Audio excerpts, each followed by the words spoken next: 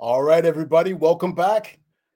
This is Difficult Conversations by Supply the Why. We are on season 3, episode 3, and as promised, we got a smoker for you tonight.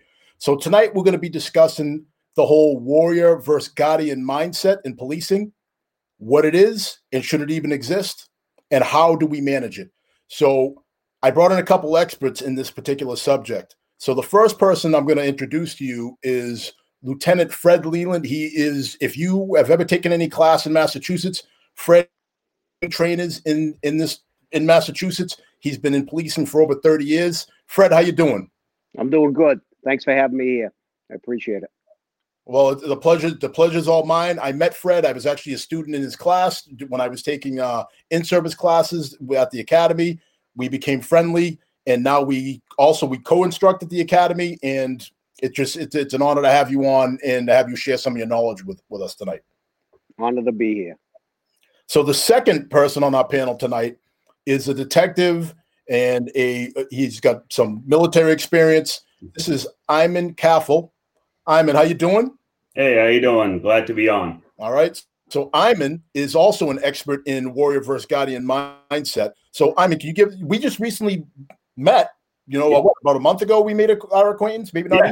Yeah, about a month ago. Yep. All right. So what is your experience with warrior versus guardian mindset, and why is this important to you?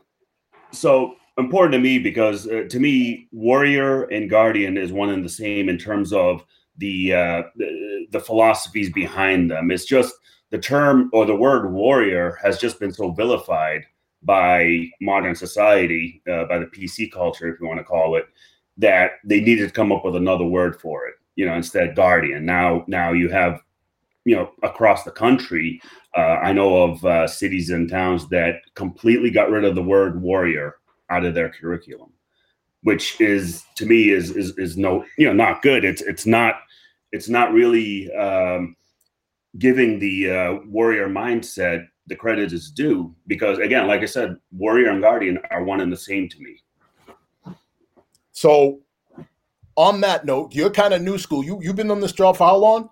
About 15 years. 15 years. All right. So I'm 15, I'm 16, and Fred, you're over 30, right? Yes. So Fred, you've been talking about this subject for years now. So Yes. This is new to you. So bring us into kind of like the, lack of a better way to put it, the old school way of looking at warrior versus guardian. Well, I don't know if there's a whole hell of a lot of difference from what Ayman was saying, but because I believe it. I believe history. History of the warrior goes back to ancient times and beyond. But in policing, it's pretty much been this way since I've been taking it. I mean, I've had all kinds of different training on preparing police officers for those rare occasions where they have to fight. And we're cops. We understand what we do for a living, but we persuade most people to come around to our way of thinking. And it's rare that we actually have to physically tussle with somebody or even at a higher level use deadly force. So when I think about it, I tend to agree with Ayman that they are one and the same. The warrior mindset has always been that of a protector first, a guardian first. That's what cops do. We're peacekeepers. We go out, we protect people, we enforce laws, and most people comply. And when they don't, we persuade them, and we make every effort to persuade them to come around to our way of thinking. If not, and they decide to fight, then a police officer has to fight. But and they have to know how to do it. So you can't take it out of the equation. Protectors have to know how to fight. They have to know how to use physical skills. And then in the United States of America, we have to know how to use firearm skills if we're dealt with a deadly weapon at some point where somebody's life or our own life is put in jeopardy. So I think that's important. But the history of it, it's all gotten lost in this latest hype.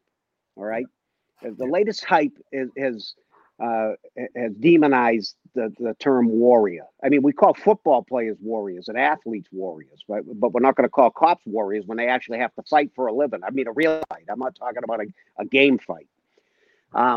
And somehow it's got lost. Like the word we use is somehow magically going to stop force from being used or having to be used. Yeah. It makes no sense. As a matter of fact, there's been tons of studies, and in the military and in other places. I know the Marine Corps did a big thing with Marine Corps martial arts where they taught their Marines much deeper than when I went through Marine Corps boot camp, much deeper levels now with the Marine Corps martial arts program, in an effort to make them better at self-defense so that they had more confidence when they dealt with hand-to-hand stuff. And it's the same thing with policing. We should be doing that. We should, if we're going to teach guys defensive tactics, which we do. That's my wheelhouse is defensive tactics. Right. Now think about this for just a couple of seconds. If we teach you defensive tactics and you go to a 40, 80-hour school in the academy, and then you do it only for the rest of your life, once a year at in-service for 4 to 8 hours, I mean, you're not going to become Bruce Lee, right? By doing that, right? So we give guys this training, and we prep them, and then they don't get it. They don't continue it in their agencies or anywhere else unless they're the rare breed that does it on their own. So Fred, let me bounce to Ayman for a second. So you brought up an interesting point, Fred. You went down a very interesting road earlier that how they've changed this word warrior. Yeah. I kind of feel now, let me know if you agree with me or not, Ayman, that I feel like one of the things they did is they kind of subtracted the honor that's associated with being a warrior. Oh yeah, I mean, talk to me about that. Here's the thing, the warrior mindset. I mean, it's all about honor, integrity, selfless service, courage, and it goes into an even deeper level as in the warrior mindset, where it helps you, the individual, realize that the true enemy is not external forces, but also internal. Whether it's weakness, fear, jealousy, and many other negative traits recognized as an enemy with somebody in a warrior mindset. And one person I always quote and always talk about is Musashi, samurai. He said, if you wish to control others, you must control yourself. So in essence, he's not exactly saying control. He's saying that your internal self, if you're not able to control anger and all that, how do you expect to be able to deal with whatever situation that is lying in front of you? So it is very, to me, guardian comes only when it's necessary as protecting, because you're a guardian, you're protecting. A warrior mindset is not just the external, but it's also the internal stuff that you got going on. I love it, because the way I look at it, we're kind of on the same road there. Warrior to me is offensive. It's like there's no more talking, there's no more negotiating. Now I got to go on the offensive. And guardian to me is defensive. Just it's like guarding something. It's defensive, and it's more of, you're letting something come to you. You're in a very more relaxed posture until it's the time not to be relaxed. Fred, I can tell you one in. Go ahead. Yeah, I hear where you guys are coming from, but I'm still going to say that they're as a police. I don't really care what we call it to get it out. I call me a cop. That's all you got to call me. Call me a policeman, right? But I need to possess these mentalities because circumstances are so conflicting, because we deal with conflict and violence. All right, and so we have to be prepared to go from one to the other. Now, I love what we're talking about here when we talk about honor and the code. We need it. Now, one of the things I think that we can work on in policing is when we teach this the warrior mindset, if you will, in policing, we usually teach this the physical component of the game. We're not teaching, at least in the blended with warrior stuff, these ethical principles that we're talking about, and they need to be taught. And we also need to understand that conflict unfolds in 3 dimensions. Colonel John Boyd talked about it all the time. He says it doesn't just unfold in the physical, it unfolds in the mental and moral realms as well, or dimensions, he called them.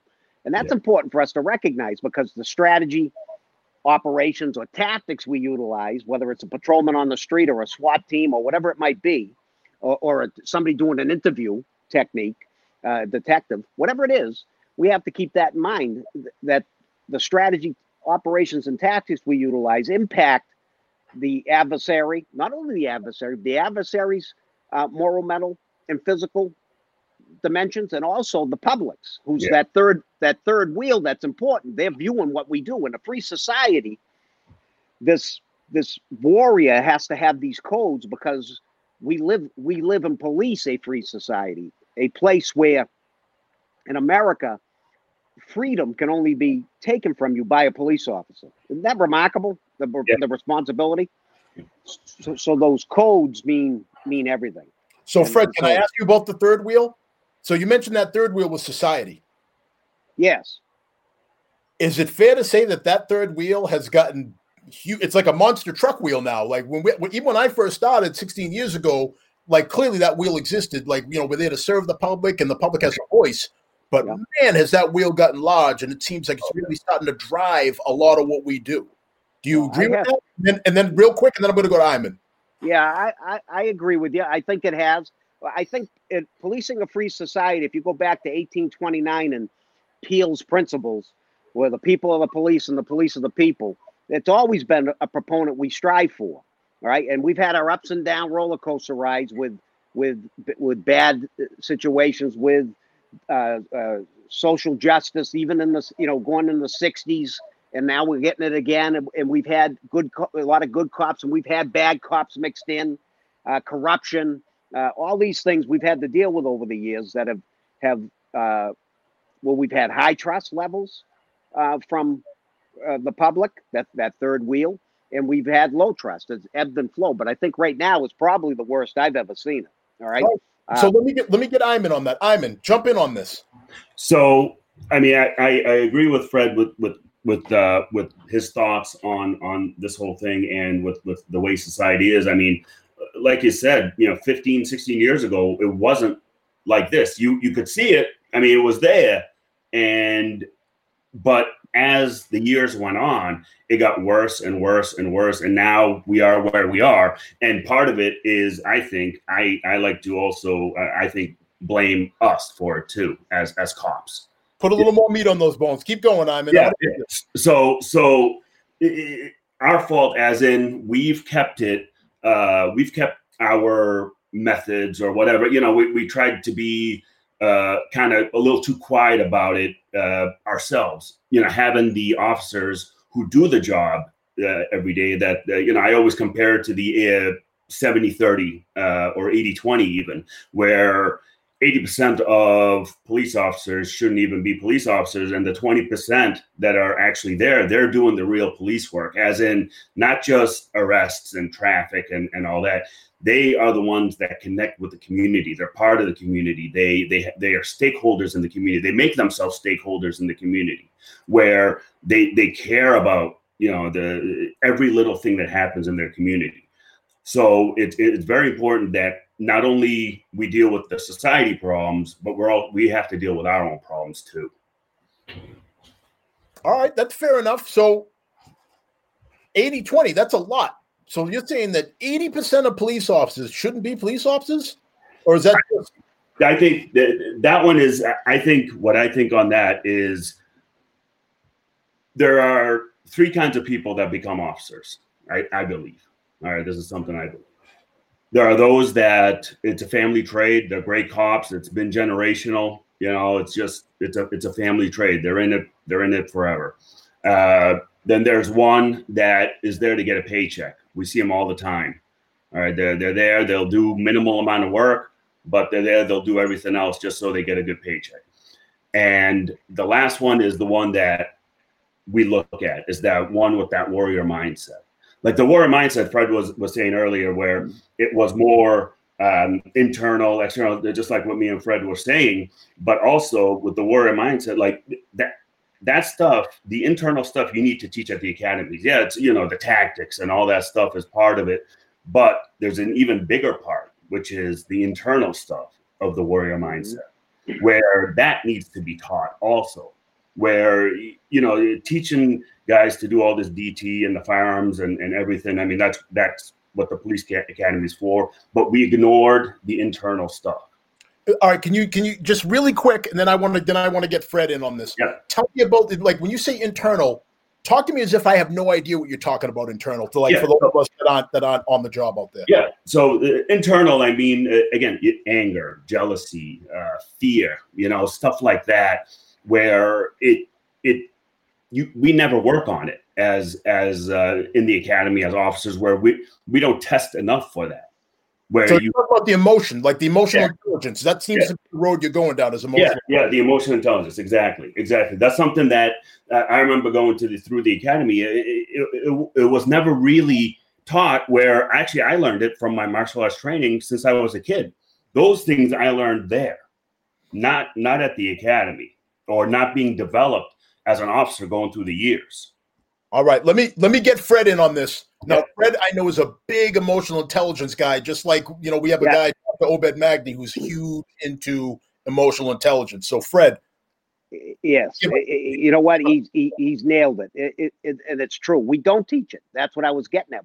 We teach the physical game, how to shoot, how to fight, how to handcuff, how to use your OC spray, how to use a taser, all the physical stuff. And then we put the cops on the street and we expect them to be masterful at communication when we're not really teaching. We're getting better at it, and we are. In Massachusetts, we've spent some time doing it. But the emotional intelligence is not just going to school, right? And we're more highly educated than ever, than we've ever been in the history of police. So what the hell's going on, right? Yeah. So it's not just about getting a formal education and a degree. There's got to be learning taking place that develops these skill sets, and they have to be included in these. They have to make sure they bring them into the academies, and they have to be drilled when you get out of the academies and FTO and throughout your career.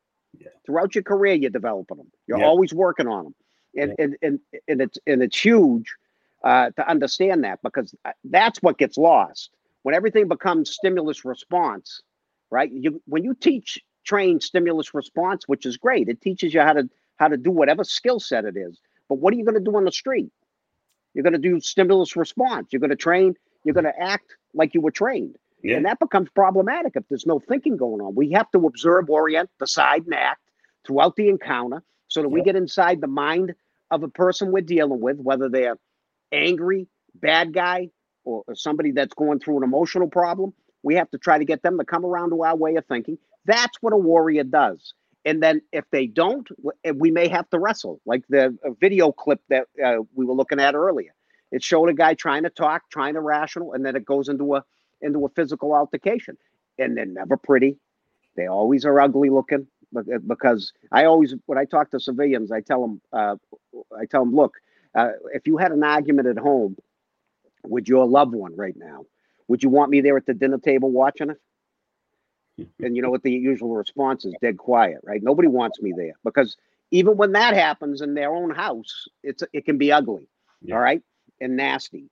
But for some reason, when people see it on a Twitter feed or a YouTube video,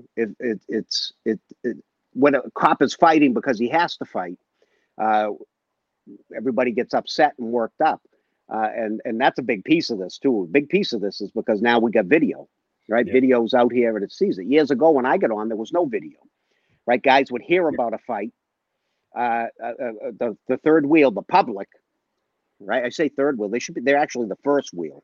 We work for them. It kind of seems that way. They're driving policies and everything. They are the first wheel. It just somehow along the line they get lost. We work for the public. It's as simple as that.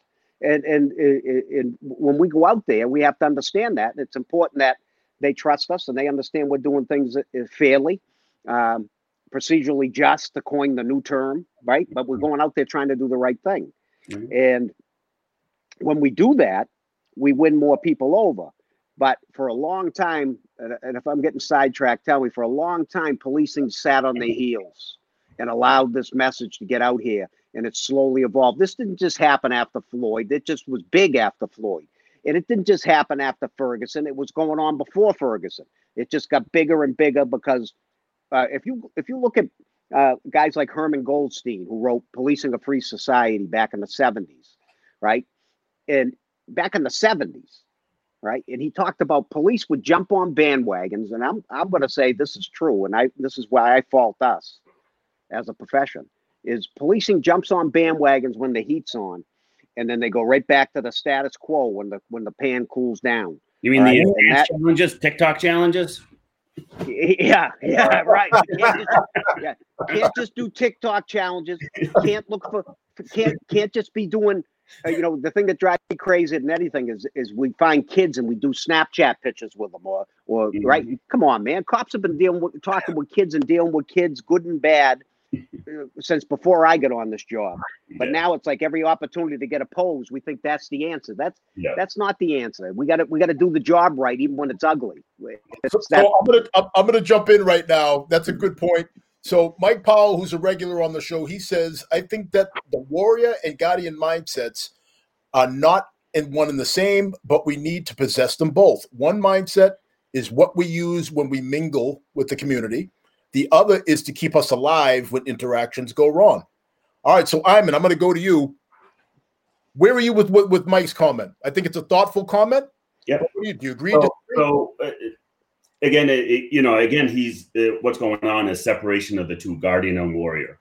Because there, in terms of the way he's looking at it, I think is the warrior is the physical aspect of the job, where you got to go out, protect, keep people alive, stuff like that. And when things get ugly, the warrior needs to come out.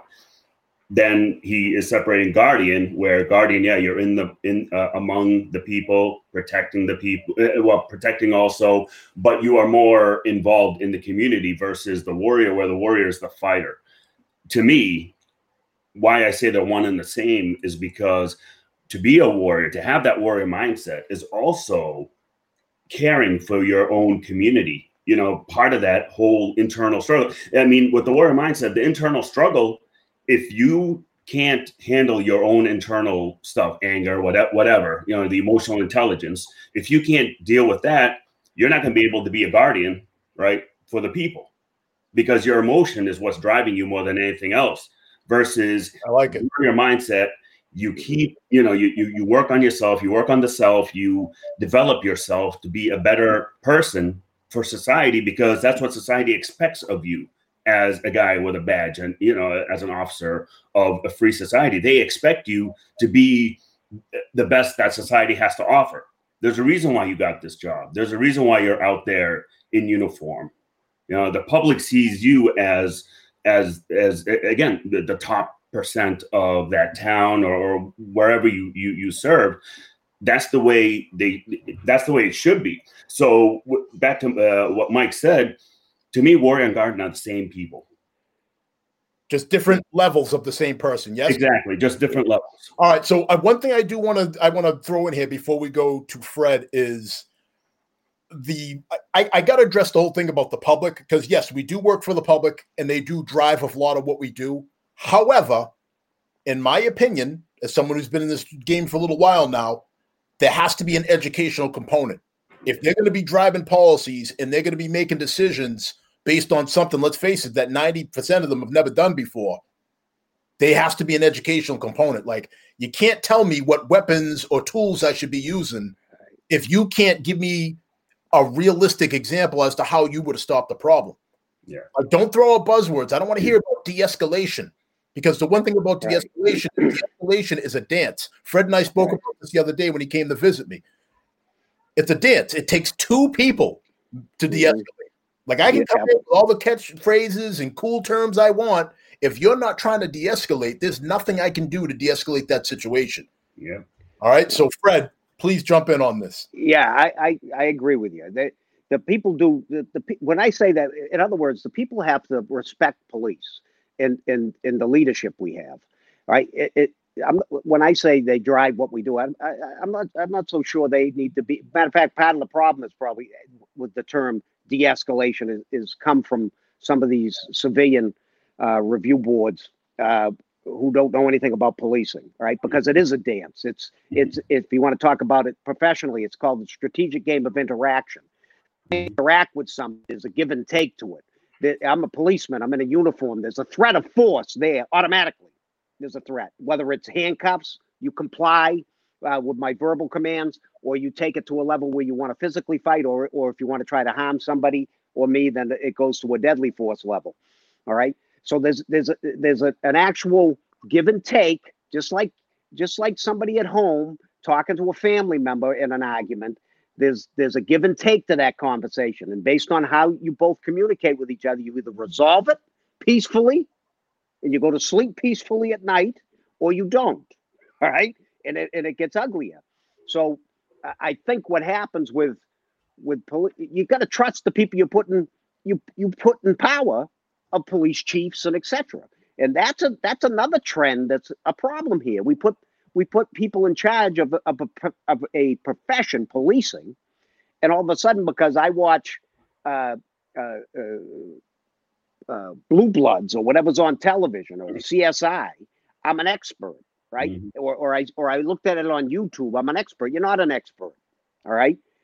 Police takes a lot of time to develop their craft and to become a professional. It doesn't happen from watching television or YouTube videos. So what do you say, Fred? If I find evidence at a crime scene, I can't send it out to the crime lab and get it back? You know what I always like to use the term, right? You can't just drop my DNA on your cell phone and there's not an app. Yeah, exactly. A lot of people think that's how it works. And they do. Are involved in these decisions. Well, I've gone to grand juries where I've been asked, based on video surveillance, where I've been asked by the jurors, could you have zoomed that in and cleared that picture? And this is it's like, no, that's, we call that in policing a CSI effect, right? All these police shows that solve crimes in 20 minutes, or less. It doesn't work that way. So I had to explain to the jury that's not real. I can't do that. That's the video that I was given. Mm-hmm. It's absolutely bananas. So I think, gentlemen, this is the perfect time just to hit the chat really quick.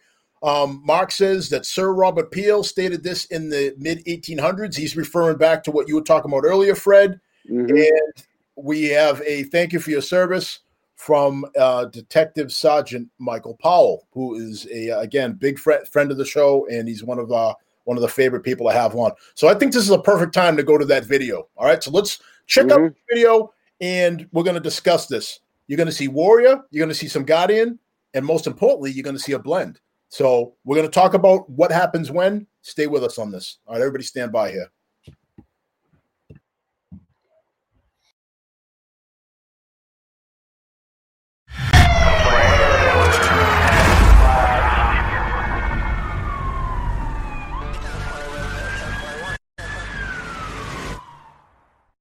It's my phone. Okay. All right. Bro. Okay. I'm legit. Okay. Yeah, bro. Do you have anything illegal in your pockets? That's what I'm asking. No. Can I search your pockets? No, sir. Okay. I don't, sir. I don't have anything.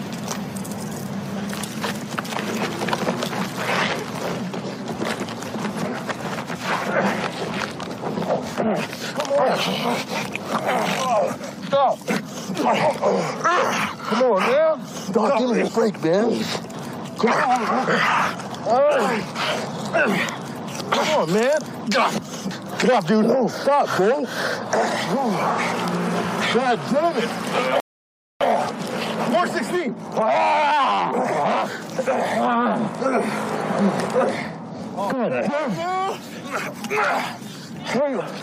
Hey, help me, dog. Down.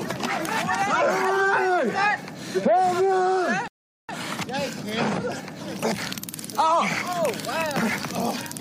Wow. What the?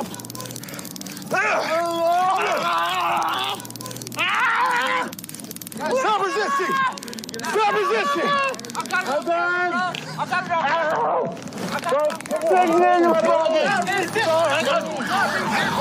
it. Stop resisting! Stop resisting! I'm homeless! Okay. Roll over. Homeless, man! All right, I got one arm. Okay. Hey, you got it. I'm okay. My left arm just don't take both. All right. I'm homeless, bro. Okay, that's fine. I'm homeless, dog. I'm homeless. All right. So that's one of my favorite training videos to watch because it shows a couple different levels.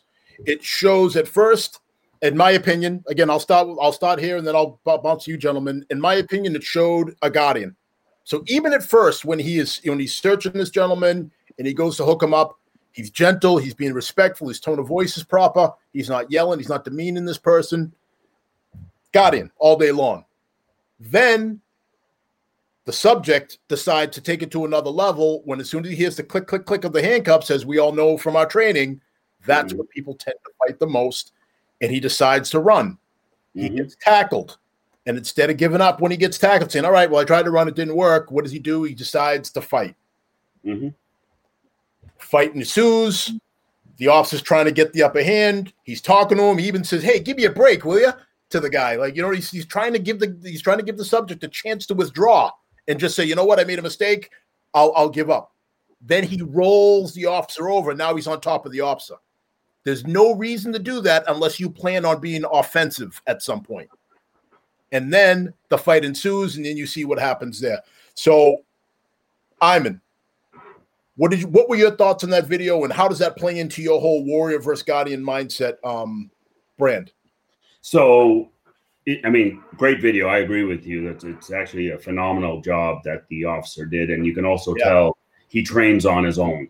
All right, the movements, the tactics he was using, that's extra of what he does on top of what the job gives him or trains him in.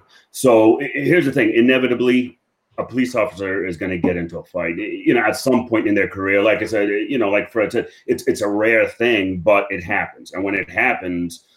You know, fighting to somebody who has that warrior mindset is a last resort. You can tell from the officer's actions when the handcuffs were coming on, even when the suspect had the officer in a headlock, he still did not go, you know, any extra. He was trying to talk to him, plead with him, right? He was pleading with him. You can hear it from the cop. So when someone with the warrior mindset is put in a spot where they have to act, you know, like fighting, he ended up being very effective at fighting, more than what the suspect thought.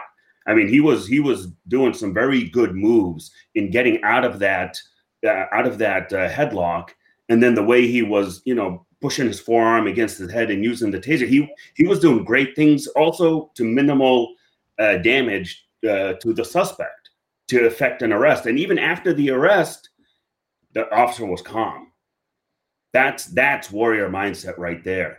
Okay, that's a clear example to me of what somebody with a warrior mindset is like. Not just the physical, but also the mental. I agree, because you know we touched upon it earlier, and then you know I put a name on it with emotional intelligence. Yeah. In order to be a warrior and a guardian, you have to have a high level of emotional intelligence. Yeah. And in my opinion, and based off my training experience, the more you train, the more confidence you have. The more confidence you have, the more options you have. The more options you have, the more it allows you to take the time to access your emotional intelligence. Yeah. If I got one tool in my toolbox and it's a hammer, and I'm on a job and it doesn't call for a hammer, yeah, I'm out of options, right? Oh yeah, that's 100% true. And again, like I said with the officer, I mean, such great movements on the ground. The way he was moving, the way he kept talking to the suspect when he had him in the headlock. Finally, the officer decided, okay, enough's enough. You know, now I need to act, and that's when you see the switch. You know, from that mental aspect of the warrior mindset into the physical aspect. And he did so quick too. It wasn't a long drawn out fight. He had control of the subject pretty much almost the entire time. And what he was doing is, you can tell the officer was also using strategy, how to get him around, all right, he got me here. Now I got to do this. You can tell the officer's thinking of different ways of moving around because he's so confident in his skills, like you said, because of training that he does on his own to develop himself as both a warrior and a police officer with the warrior mindset, that he was very confident the whole time. He wasn't yelling for help. He wasn't, you know, he knew he had control of the situation. I agree. You know, he definitely, and again, you know, like he definitely had some training. Yeah. But it's also important for people to realize, like, that wasn't some high level black belt either. You know what I mean? Like, he wasn't doing any crazy techniques. He was just a guy who clearly knew the value of putting himself in some bad situations in a training environment. Yeah. So when the real thing came along, he could access that from his mind. You know what I mean? Like, you know, that's like that saying, like your body can't go anywhere your mind hasn't already been. Yeah, exactly. And that was a perfect example of that in that video. So let me hit that real quick. A great quote from Mike Tyson. He said, I was listening the other day, a great quote that he said is, your mind, your body follows your mind. Mm-hmm. That's how powerful to him the mind is. Exactly. If your mind's ever been, I thought when you said Mike Tyson, you were going to go to one of my favorite quotes of his is, everybody's got a plan until you get punched in the face. Well, yeah, that's the other one. That's the other one. Yeah. So Mike says that this is a great example of the transition from Guardian to Warrior.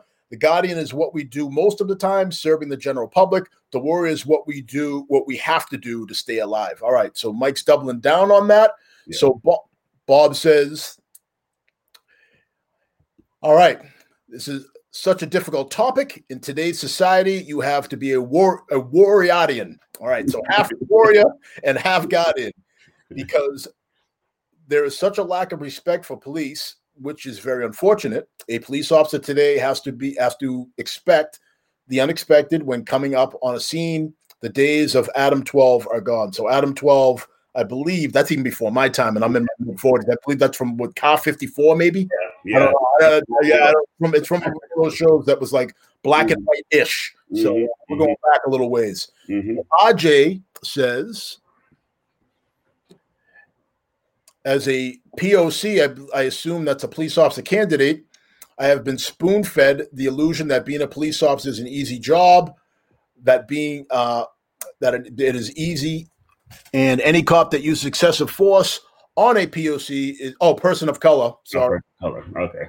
All right. So as a person of color is racist, which is false. Over the past couple months, I have learned to appreciate police officers more because they're here to protect and serve our communities. And I'm even inspired to become an officer. Awesome. Amen, Ajay. We need more people to see the whole picture, like what you're doing there. Yeah. All right. Absolutely. So Ayman, so we talked a little bit about that. So talk to me about maybe some experiences you used where you've had to apply some of your emotional intelligence and make these transitions. Yeah. So actually, the situation I was involved in, it's kind of one of those that always comes up that I think about is where I put myself. Well, it was a warrant arrest that I went to serve, and it was an investigation I was conducting, and I kind of made an error in meeting with the suspect in an office where I did not have room to maneuver, really. So I realized that, and he knew it, and you can tell he was sizing up the situation, and clenched fist and all of that. And what I ended up doing as I'm talking to him, and this was a guy, I mean, he must have been 6'3", 6'4", about 250, solid, big guy.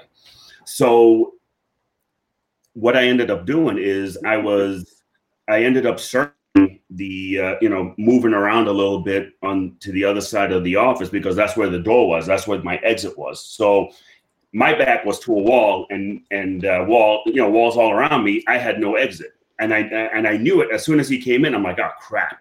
I should have been on the other side. So I kept talking him down, and you can tell he was trying to decide whether he wants to fight me or run or whatever. You can tell there was something going on in his head. And as I was walking around the desk, I kept telling him, hey, don't worry about it, man. This thing, I mean, it's a warrant arrest, but listen, you'll have your day in court. You'll do what you got to do. And that's all we're going to, deal with it. So he ended up, as he was walking around, now his back was to the wall, my back was to the door. He realized it, and he came down from whatever he wanted to do and went peacefully. So it was one of those, like I call it a psychological ambush. Like he was thinking of doing stuff, and he was formulating in his brain what he was about to do. And as soon as he realized what position I put him in, he stopped. I love it. So Fred, welcome back. Yeah. So I don't know what happened. Somehow I dropped out, but I'm back. Hey, we're happy to have you, brother. So here's the question on the table right now. So can you give an example of a time when you've been on the job where you've had to transition maybe from warrior to guardian or guardian to warrior, and you've had to apply some level of emotional intelligence? Yeah. I mean, I just love that example that Ayman just gave with his scenario. I was watching that. and that's a great example of it. It's what we call, instead of just reacting, we can't just react to everything. All right. Now something spontaneous like that video we just saw, then you react to that. But what I love it, there's a favorite quote of mine from Colonel John Boyd, who studied patterns of conflict and how to deal with violence and in warfare, and I've kind of been utilizing his ideas and applying them to policing for years, because it's all about maneuver and trying to win in the moral component where you don't have to fight. All right, which goes back the days of Sun Tzu and the Art of War. All right, but what Ayman was talking about in his scenario is called he shaped the circumstances.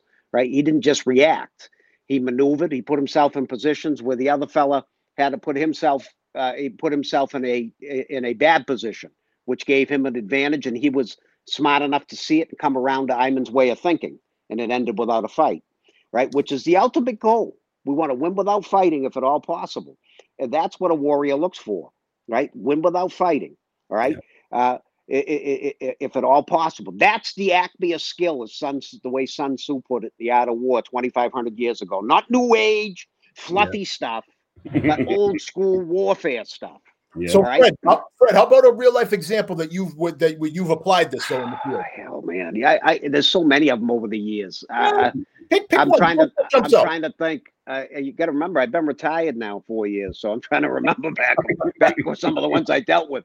There's been. I'll give you one, please. I was a lieutenant. I worked days, and most of my career was 4 to 12. But I was on days this particular day, and I ended up doing my admin work. Right, so I'm going to give you all my dirty laundry. So I got my administrative holster on, and I decide at lunchtime I'm going to go get a protein bar up at GNC at the mall. So I walk up to the mall, ride up to the mall, get out, go into GNC, and on the way out, as luck would have it, there's somebody acting up, right? And I walk over, and he's high, intoxicated, in combination high on drugs. And as soon as I start to talk to the guy, he gives my gun a glance. And as soon as he glances at it, I go, oh, hell, I don't have my safety gear on. I got my admin holster on. Really quick, folks, right. If you're not familiar, an admin holster, one that it's basically just a snap. That's it. It's anybody can, like a 3-year-old could come take a gun out of an admin holster. So that's important. That's the reason behind that. So go ahead, Fred. I just want to. Yeah. So anyway, so now I have to work my verbal judo, for lack of a better word, communicate. You have to have social skills in this business of being a warrior, right? You got to know how to communicate with people, listen, and manipulate the circumstances and reshape them. So it becomes a conversation where we end up going outside. He walks out with me, and of course, as he's walking, I get on the radio quick and get for backup to roll my direction, and strategically I waited until I could see backup coming into the mall lot before I moved in to put cuffs on him. And it didn't turn into a fight, but I was very worried that it was going to turn into a fight. And he was a big, muscly, strong dude. And I was worried about that. And just so people are listening, no, cops do worry. When you look at somebody who's big, they can put all that bravado into your brain all you want, but there are people out there who are bigger than stronger than you are. So you have to be prepared for that. So that's an example of using a combination of things in an effort to prevent a fight, which I think is what most of us strive for every day, is to do that. Now, if you have to fight in those circumstances, you get a set of circumstances where you actually have to fight. They're no fun, and I've had those too, where they go bad or they happen too quick, right? A domestic violence scene where something turns into as soon as you walk in the door, it's violent and people are threatening, and they come right at you. When you go into people's houses, I don't think people that don't do this for a living realize how dangerous that can be. Oh, it's the ultimate away game. Because the away game. Yeah. Because disadvantage in going into someone else's house. Oh, it is. It's huge. There's so many disadvantages involved and so dangerous. People's emotions are high, and they can change quickly. But so, can I just jump in real quick? My favorite part of your story is how you bought time. No rush. No rush. That's something you learn with time on the job. Because I'm not going to speak for you two, but I know me, and I got on this job older. Like I was 28 when I started in law enforcement, and I still, when I got out of the academy, I'm like, it has to happen quick. Everything's got to be now. You know what I mean? Arrestable offense. I got to it's like a speed competition to see how quickly I can get handcuffs on you. Not the case. Yeah. Not the case at all. Like you just said, like time was on your side. You know what that is? I mind that somebody's going to arrest somebody. That I'm going to arrest somebody. But I don't have to let them know if I'm waiting for backup and things like that. You take time. Go ahead, Fred.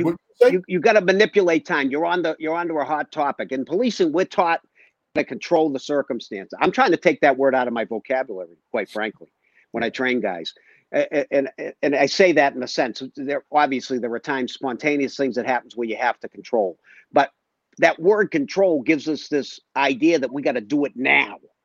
Right this second. It's got to be done, right?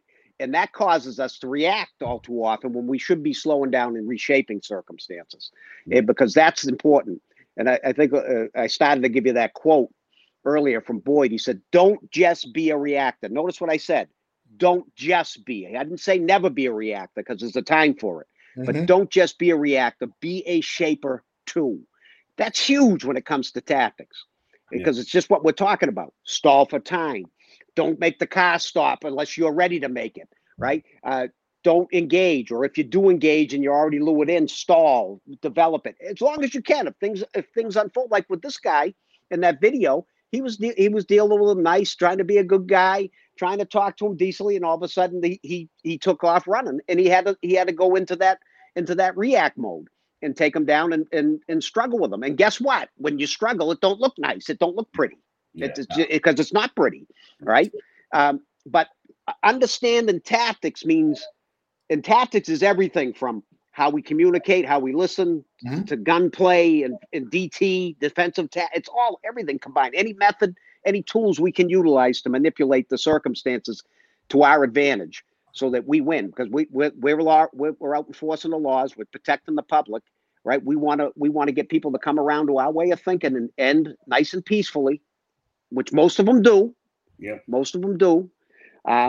Fred, let me jump to Ayman. Because Ayman, I can tell he's getting the pace. Like he wants in. Got it. Fred's got a shout out there. Sorry, man. Well, I've gone to Fred's classes myself in servers almost my entire career. So when Fred gets going, it's like, all the great points that are coming up. But it's I agree 100% is the stalling of time and like I think I noticed a comment of something is that patience, with experience comes patience, stuff like that. Yeah, I mean, when I graduated the academy, I was 20. I was 28 also. I was 28 years old when I graduated. I was like you. I was like, oh, I have to make the arrest. I have to do this. Have to do that. But then I started to notice as time went on that instead of control, like you said, Fred, that word control. I could shape a situation to my advantage all the time and take my time doing it. Where I could, where I could walk into a disorderly house, if you want to call it, and shape it to the way I want it. They may not know what I'm doing, but I'm moving pieces around.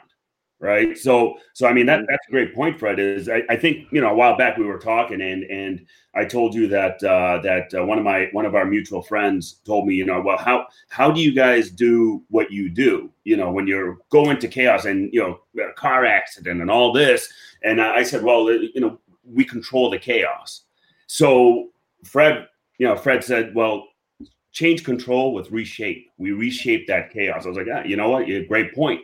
Because when we show up to an accident scene or any type of scene, that's what we're doing. We're reshaping to make it to fix whatever's going on. I love it. It's Go ahead, Fred. What that gives you is you're using strategy and tactics. You're not just high diddle straight up the middle. The devil be damned. I'm the police. Here I am, and something magical is going to happen because I got a gun and a badge. It doesn't work that way. There's actually Dr. Seuss. I love it. Yeah, there's actually there's a strategic mindset. You mentioned earlier options. How we don't teach options. We usually teach in policing. We teach school solutions. We need to be teaching options. Let these people figure out how to frame and solve problems on their own instead of us telling these young cops what to do. Teach them how to think and do. It makes all the difference in the world because now they're learning how to make sense of circumstances. They're learning how to frame and solve problems in context with what actually is happening because they're all different. You can have a domestic today, one tomorrow, one the next day. They're all a domestic, but they all got their different novelties. Yeah. All little things that are different in them that we have to be able to adapt to and adjust to. One you go to, we've had cops killed responding to a domestic 2 hours prior and resolving it peacefully, only to get called back, roll up on it the same exact way they rolled up on it, and get ambushed in the driveway. That's happened in my 30 years. I've lost count of how many times things like that have happened. Yeah. Right. You can go to the same guy's house for years without incident, right? Dealing with them, drinking or whatever it might be, PCing them. And then all of a sudden, years later, on this 100th time you've been there, it turns bad because he's not going this time. Right. Yeah. So we have to be prepared for things, and we have to start developing. If we want warriors, and I agree with everything we talked about. I think Mike who mentioned and doubled down on his idea is on the same page with us.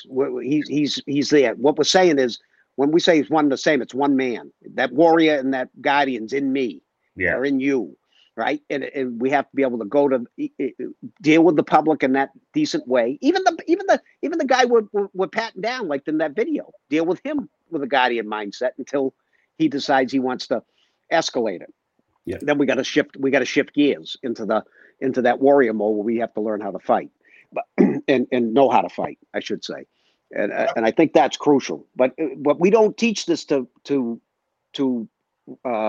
we don't teach enough of this to rookie cops. No. The tactical science of this game. It takes time. It takes time to develop that. It does. So, Iman, let me jump to you real quick.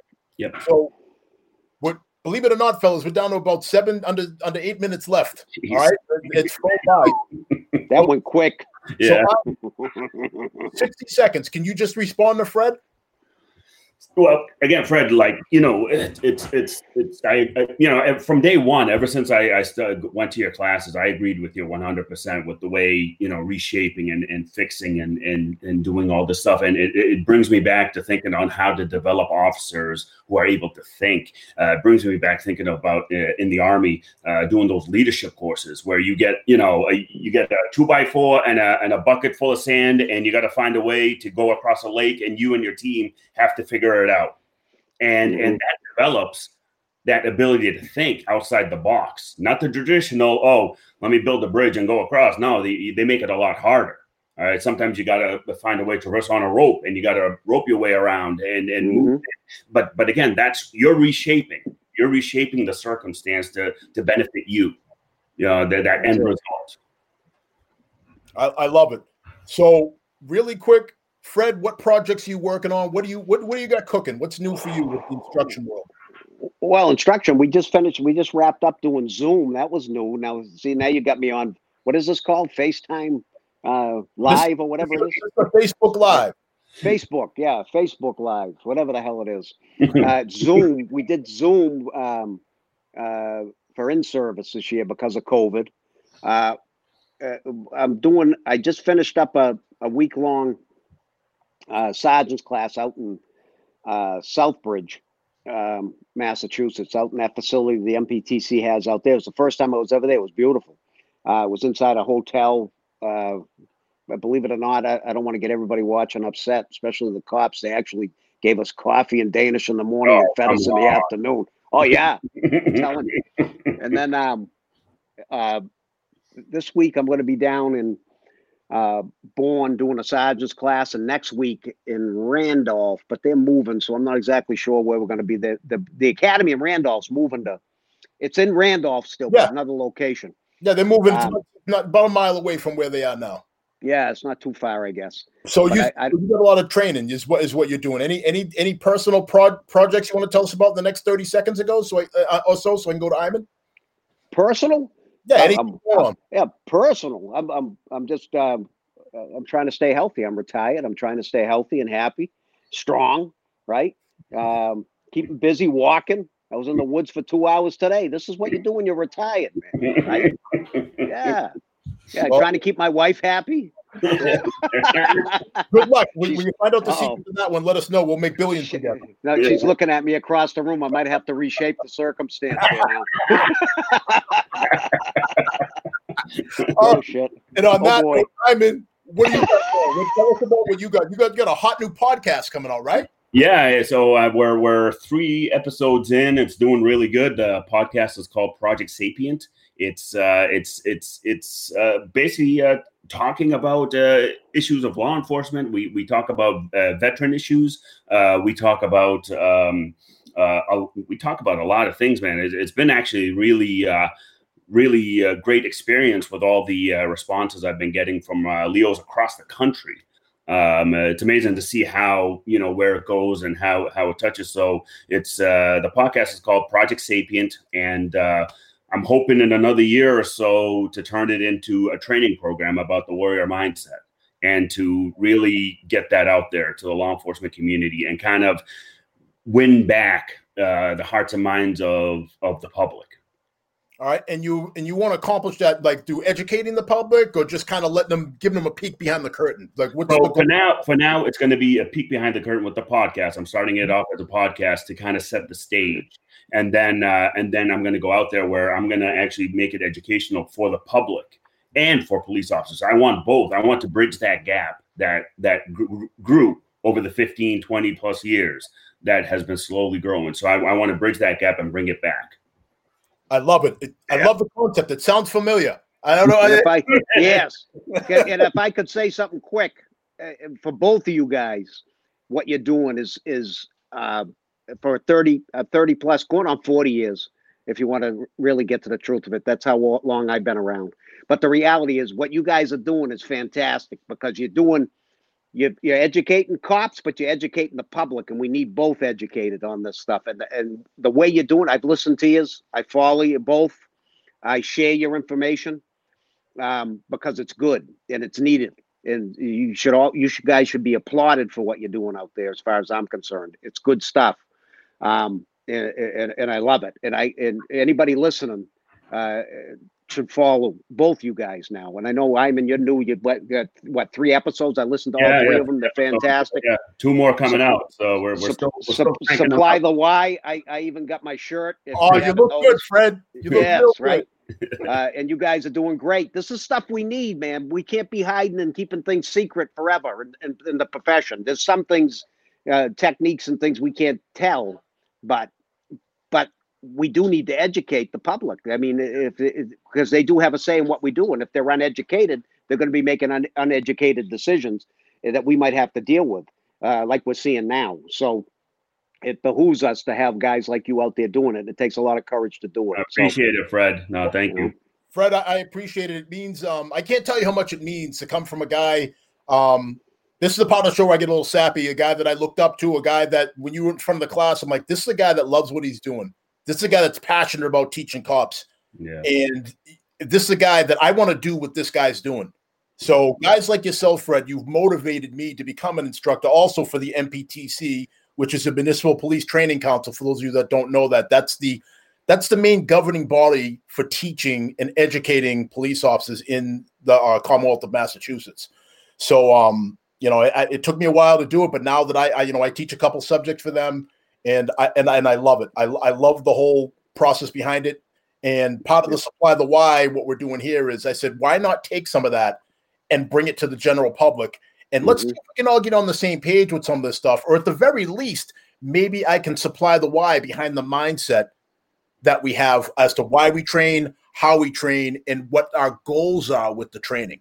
So that's kind of where I was going with Supply the Why. So we're about a minute left, folks. So again, I want to thank everybody for checking out the show. Check out Project Sapient. It's a hot podcast. It's saved as one of my favorites. So please check it out. Supply the Why. We're on Facebook, YouTube. If you have people that are out on Facebook, check out our YouTube channel. Share the link from there. We're going to be on LinkedIn soon. I'm on Instagram. We're on Apple, Amazon, iHeartRadio, and Spotify podcast if you're in the car and you want to listen. What I'm telling people now is They're like, Dean, how can I support this? Do this. Don't argue with your people. It's the holiday time. Don't argue with your people about police use of force or race relations. Send them a copy of one of the episodes from here. Let me make the case for you. Take the emotion out of the whole situation, and let them listen to us and the guests that I have on. I promise you, you'll be better for it, and I guarantee you that people will have a lot of aha moments by listening to shows like this one, like we had tonight.